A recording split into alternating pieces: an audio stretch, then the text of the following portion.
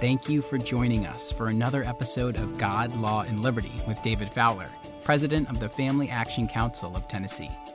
Every week, we are putting culture, politics, and law on a collision course with the truth of God's Word. And now, here's David. It's great to have you with me today on God, Law, and Liberty, and I think this is going to be a very interesting episode. I would love to get some feedback from some of y'all. Every once in a while I hear something, but I would love to know what you think, particularly about today and maybe the last couple of weeks on apologetics. I just heard from a friend the other day. We had lunch, and it was very interesting to be challenged to think about how we've always thought about defending what we believe. And the reason that's important and fits under this rubric of futility is that if we don't know how to give a defense for what we believe, our lives will prove futile. We won't accomplish anything. Particularly what I'm interested in as a person who works in this sphere of law, government, and policy is changing the direction of things, changing the nature of the conversation that we're in and that we've been losing for a long, long time. Some of you who've been listening for a while maybe remember how I've talked about and used clips from my friend Jeff Schaefer, a fellow attorney, how really beginning in the 20s with Pierce versus Society of Sisters, then Erie Railroad versus Tompkins in 1938, the Griswold decision in 1965, Eisenstadt in 1972, Roe versus Wade in 1973, Danforth case versus Missouri in 1976. Just on and on and on, we have continued to lose ground to the point that now the international swimming organizations are saying, well, as long as you begin hormone therapy prior to the age 12, you can change from male to female and swim in the Olympics or whatever. And and a lot of Republicans around the nation applauded that. But my friends, think about it. They're applauding the idea that you can go from male to female as long as you start doing it soon enough. Biblically, as a Christian, we'd say you can never do that. We don't care when you start. But yet we would applaud that as progress. And then what it will do is it will also then put pressure on parents who believe in this idea that we're just malleable cells that we can cut off, lop off, put on more, move around, reconfigure, reclothe, and we, voila, change from male to female or vice versa. Well, it's going to put pressure on them to start their kids sooner, which is going to put pressure on parental rights issues. And I'm just telling you, friends, I'm in the circles in which I run, nobody that I have talked to, and I've talked to them at the highest levels down to state levels, has any idea how to defend against the right of a parent to transition their child so that the child can define and express their identity. I mean, there we've got a double whammy of not only Obergefell's liberty under the Constitution being the right to define and express your identity, but now we're going to have parental rights on top of that aren't rooted in anything to do with real, substantive, underlying, organic rights of parents to nurture their children. That, in other words, the very properties of the parents that produced the child, the parent now has the right to remove from the child so that they can no longer be fruitful. Now, that's just wrong, okay? You've deformed what it means to be human after having been allowed to be human yourself and to produce a child. But anyway, I'm getting far afield here, but my friends, we're living in a crazy world, and if we don't know how to speak into that world, expect the conversation to keep heading in the direction in which we're going. I was talking with some friends this week, and I said, look, we're trying to pass bills to stop CRT. We're trying to pass bills to stop transgender hormone therapy among minors. We're not here in Tennessee, but in many states. And we're trying to pass bills, and they just passed one in Tennessee that says, biological male can't compete against a biological female in a collegiate sporting event. And we've said that about the high school events. And I thought, since 1972, beginning with the moral majority, people of a certain value system, traditionally in 1972 as Christians and conservative Jewish people or Orthodox Jews, whatever their brand is, that's the conservative moral wing of the Jewish faith, through the Christian Coalition, through all the marriage amendments in the 1990s and into the 2000s, and we've been trying to stop this, and what? Every one of those things has failed. The conversation has not changed. And I was saying to my friends, so what makes us think if we keep doing what we've been doing and losing since 1972, we're going to start winning? That seems to me to be futility. And I'm not interested in doing stuff that the track record shows is futile. You would think at some point we'd say, God, we've been doing this for 50 years now, and everything's still headed in the wrong direction. Are we doing something wrong? Now, if you remember, we took a little detour in this apologetics section from the discussion about why is it that the Christian church, Protestantism, has moved from an optimistic, positive eschatology to a negative one, and we're going to come back to that. But I realized we've got to get some things done first before we move on to what happened. And I think what we're covering actually today will help us begin to understand what happened. What happened with our soteriology and our eschatology that's changed everything. But today I want to close out this little mini-series on apologetics, and again, let me just say it again, why this is so important to avoiding futility, particularly when it comes to politics and government and law.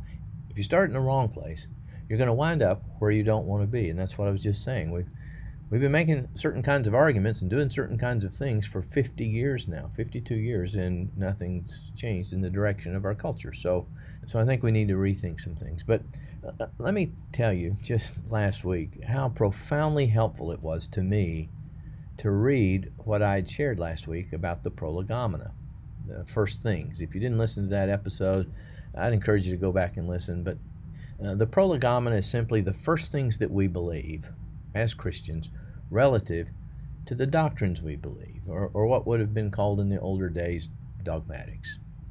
And what I shared was from this professor of prolegomena is that all human thought is circular. Now, I used to think, look at that crazy liberal, his thinking is circular. Remember Matt Walsh pointed that out. We talked about it last week in his video, What is a Woman? That the professor, particularly the one at the University of Tennessee at Knoxville, said a woman is a person who says she's a woman. And that is circular reasoning. And then here's this seminary professor saying all human thought is circular. But I didn't finish, or I don't remember finishing, the rest of what he said, and so let me give it to you. The question is not whether you're operating in circularity. The question is whether you're operating in the right circle. And that was very, very helpful to me. In essence, that's the Bible. Think of a Romans 11:36. I told a friend this week, I said, I think if you wanted to summarize the whole Bible in one scripture verse, Romans 11:36 is it. For from him, and through him, and to him are all things. We have to start with the proposition there is God, the God revealed in the scripture. All things come through him and pass through him, under him and under his providence, all to return back to him. And see, that's circular, isn't it? From God, through God, to God. But Paul ends that verse with, to him be the glory. And that's the Bible in a nutshell. It begins with God, God's in the middle, it ends with God, all things being returned back to God. When Jesus then turns the kingdom back to the Father, and now all is all in one in God. To God be the glory, Paul says. Now, this week, in a little promo for this spot, I said I was going to take a look at Francis Schaeffer. And if you'll keep this idea about circular reasoning in the back of your mind as I go through some thoughts about Francis Schaeffer, I think it'll be very helpful to you. Now, I am not one to want to take on Francis Schaeffer, and besides, Francis Schaeffer is deceased and he couldn't defend himself. So what I'm actually using today, if you'd like to get a copy of it, I'd be happy to send it to you. Just send us an email at info@fac factn.org. That's factn.org. And it's a letter that was written in 1969 by Westminster Seminary's Professor Cornelius Van Til, a great thinker, to Francis Schaeffer. And he was challenging the apologetic that Schaeffer had put in his recently released book, The God Who Is There. Now, I remember that book, and I want to say here that the reason I'm covering the letter is what Dr. Van Til says in the letter to Dr. Schaeffer goes directly to how we think, not just about ourselves, but to even the thinking of others. And that's critical to know when it comes to defending what we believe. I've started writing something the other day, and I said if there's anything more awkward than joining a conversation when people are in the middle of a conversation that's obviously very serious and saying something that's irrelevant, stupid, it's not even realizing you did it.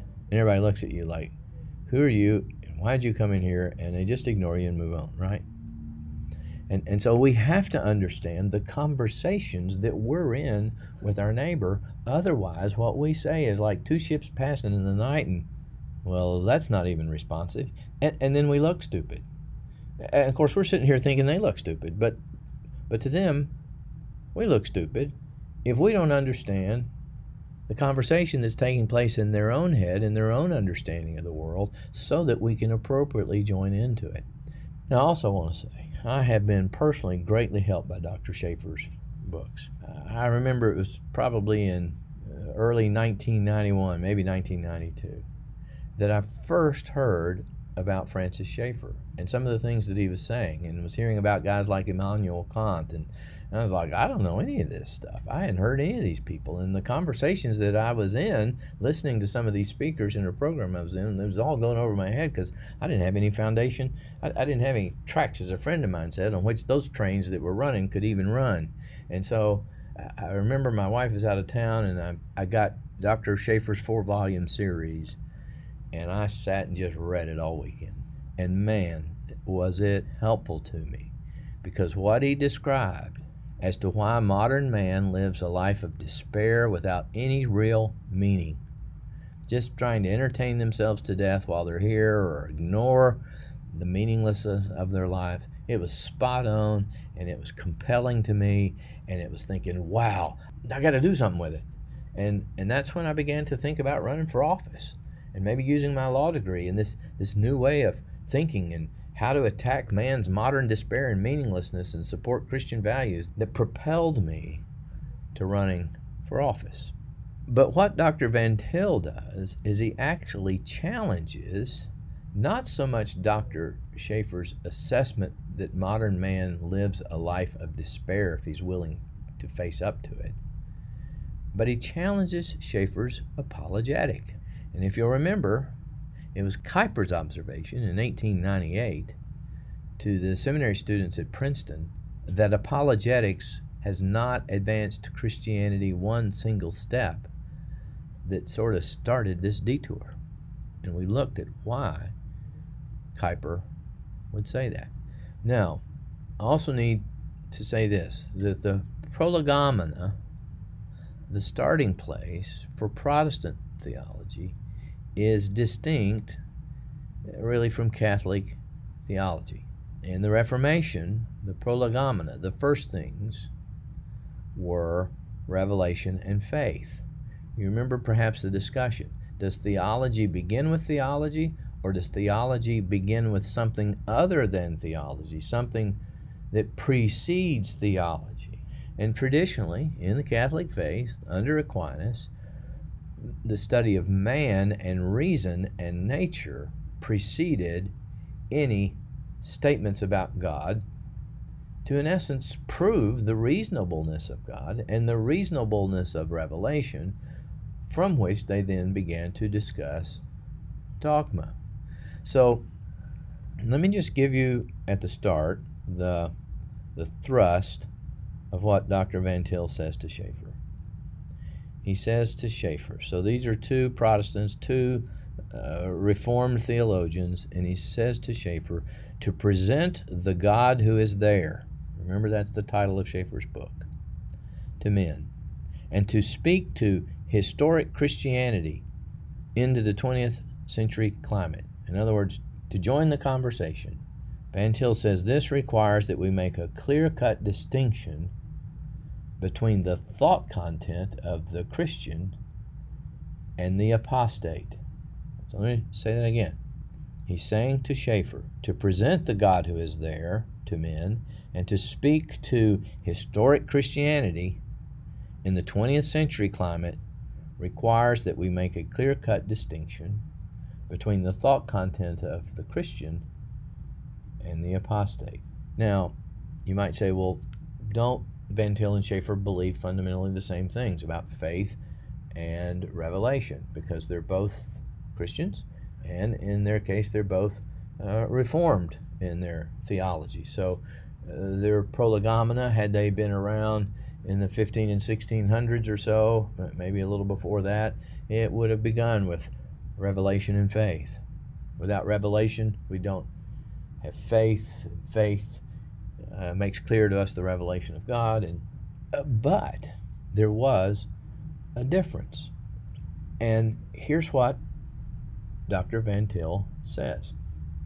He says to Schaeffer, and this is a quote, "When a man starts from the supposed intelligibility of himself and of the world from his own experience, and then after that concludes that a God exists, then this God is invariably not the God that actually exists." So he's saying to Schaeffer, really, hey, Francis, you've succumbed to the idea that there is something pre-theological that grounds our knowledge of God, namely the reason of man and the principles of thinking, such as the general reliability of our sense perceptions, the law of cause and effect, the law of the excluded middle, the law of non-contradiction. Those are the things that you rely on rather than revelation and faith to prove to the non-Christian man that it's reasonable to believe in God, and God can provide an answer to your questions, and it's reasonable to believe in revelation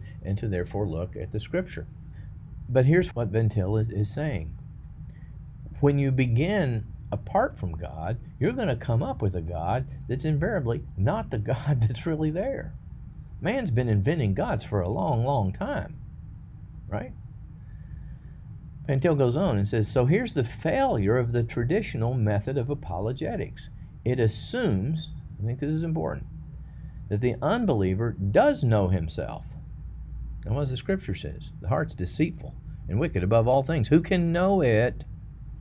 But Schaeffer in the modern apologetic of today says, no, the believer can know himself and does know the nature of the facts and logic correctly up to a point in terms of his own principle. In other words, the predicate for his thinking is man and thinking itself. The predicate for thinking is thinking. That's circular. And the predicate for the Christian is God. To know God, one has to know God. Thankfully, we believe God has revealed himself, not only in his word, but in nature. And we're going to get to that in just a moment too. But let me move on here. He says further, no form of natural theology has ever spoken properly of the God who is there. Again, using the title of Schaeffer's book. None of the Greek philosophers like Plato and Aristotle, and none of the great modern philosophers like Descartes, Kant, Hegel, and Kierkegaard and others have ever spoken of the God who is there. In other words, they've come up with fanciful notions of what God is and isn't that has nothing to do with the Scripture. The systems of thought of these men represent a repression of the revelation of the God who is there. Now, to be honest, friends, I went back. There's an excellent little letter, I guess you could say, or statement, article, essay by Dr. Van Til on Acts chapter 17, which is the apologetic I talked about 2 weeks ago. But I went back and looked at it, and then I went back and looked at Romans chapter 1. And I've always read Romans chapter 1, verses 18 and following, as saying, see, the creation is there enough to give you enough revelation that you're guilty. But that's not actually what it says. It says that the revelation is clear, not just as to the fact that, well, there must have been a God or somebody great or big or powerful or something beyond nature to have created this. It says the invisible attributes of God are clearly seen. Well, now that's a whole nother ball of wax in terms of how clear this revelation is, right?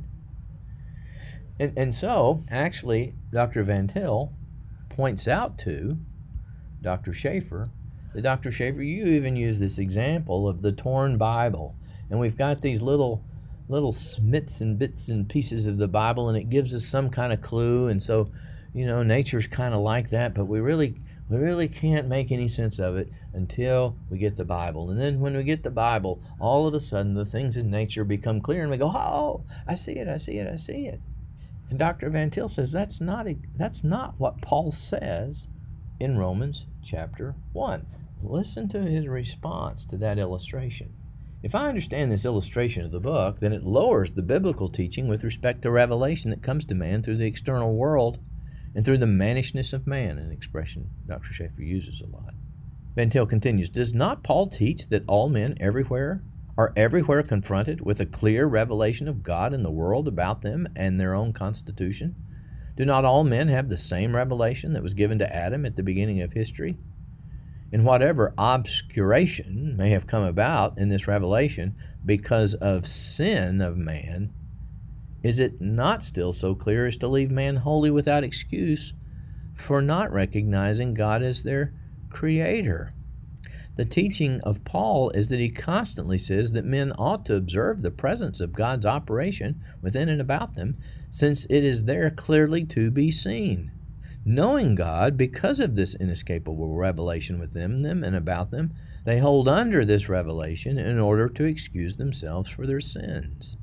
But you seem to be teaching, he's referring to Dr. Schaeffer, that men since the fall have only a fragment of the revelation that God originally intended man left to them. Thus the claim of God upon man is reduced, and here's the critical part, and to that extent he may be said to have an excuse. How could man be expected to know God as his creator from a fragment of revelation? It's what I've said before, I think, in connection with Psalm 139. David says, where can I go from your presence? If I go to the lowest parts of hell or I go to the farthest star, you're already there.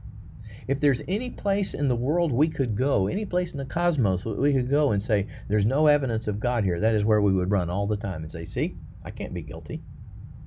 The fact is, we have depreciated as Christians the revelatory character and the clarity of it in creation because we failed to appreciate the depth of the depravity of our sin and its effect on our thinking and our enmity against God, that no matter how clear it is, we're going to suppress it until God does a work of faith and revelation in us.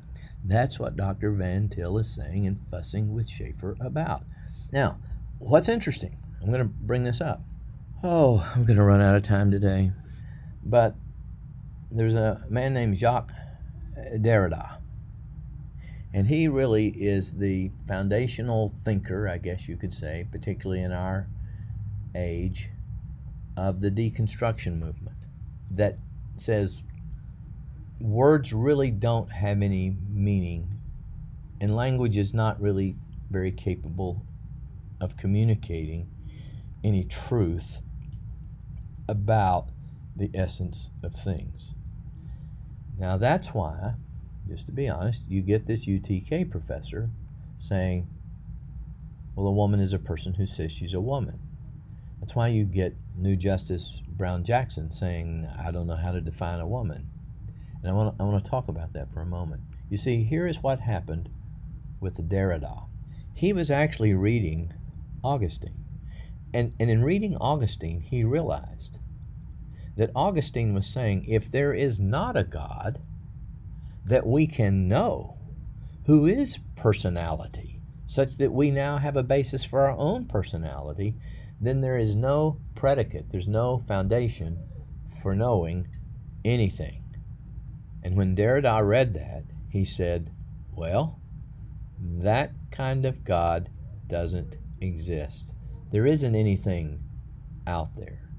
There isn't anything beyond us that could serve as a foundation or a predicate for knowing anything about what anything means, let alone what it means to be human. There's just nothingness. In other words, he went to the edge of the earth and looked over and he said, there's nothing there. And he went, up, there's nothing there. Let's not talk about anymore what the philosophers have been talking about. What is the essence, the true nature of a man or of a woman or a child or a marriage or a family? Because there's nothing there upon which to predicate it having an essence.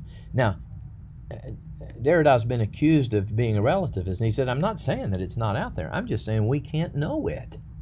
Not with the tools that we have available, which are reason, the laws of reasons, and science. And remember, that's exactly what Kant said several hundred years ago when he said, we can't really know anything about the supernatural realm. We can't assume that the tools that we use in the natural realm apply to the supernatural realm, but we can understand nature.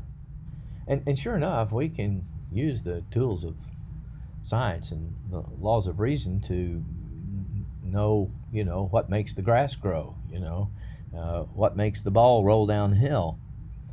But the scientist still can't tell you what the essence of energy is. It can tell you what energy does, but it can't tell you what energy is, just like gravity.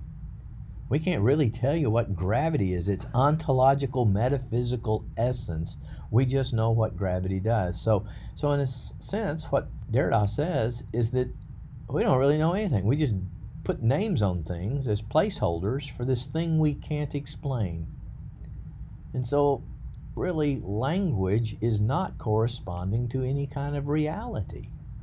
All I can say is that when this person says she's a woman, she's not a man, and she's not another woman.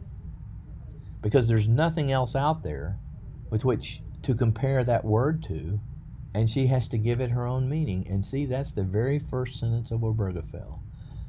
That liberty under the Constitution is not the ability to move around, it's the ability to define and express your identity, because if you can't, your life is meaningless.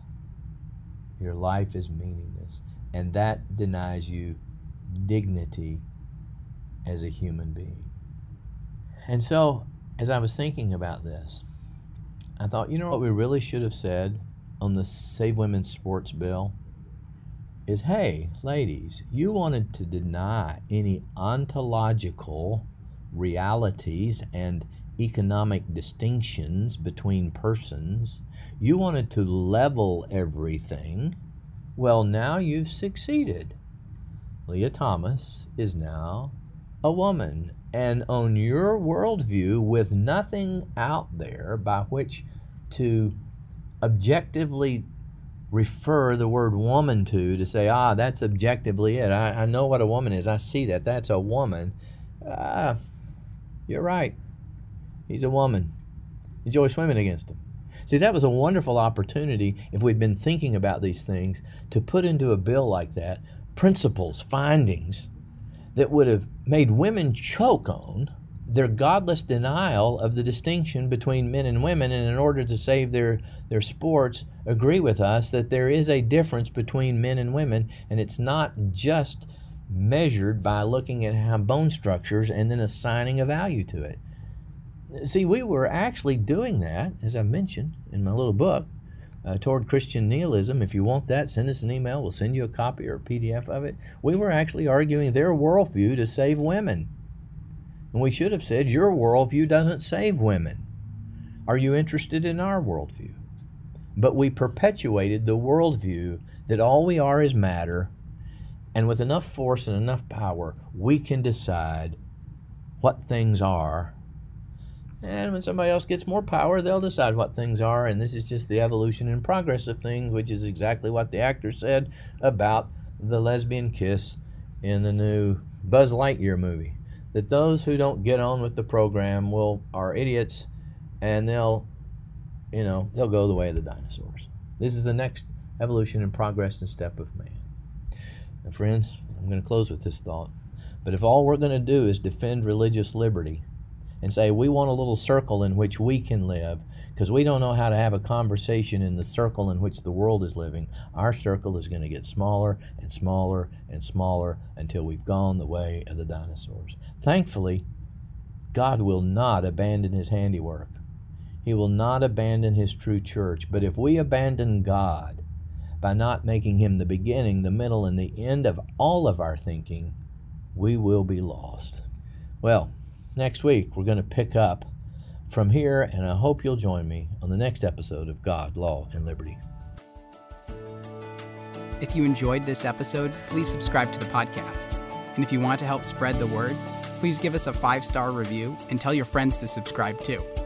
God, Law, and Liberty is available on Apple Podcasts, Spotify, and wherever you listen to podcasts. For more information, please visit us at www.facttennessee.org. That's factennessee.org. And please follow us on Facebook, Twitter, and Instagram at Fact Tennessee.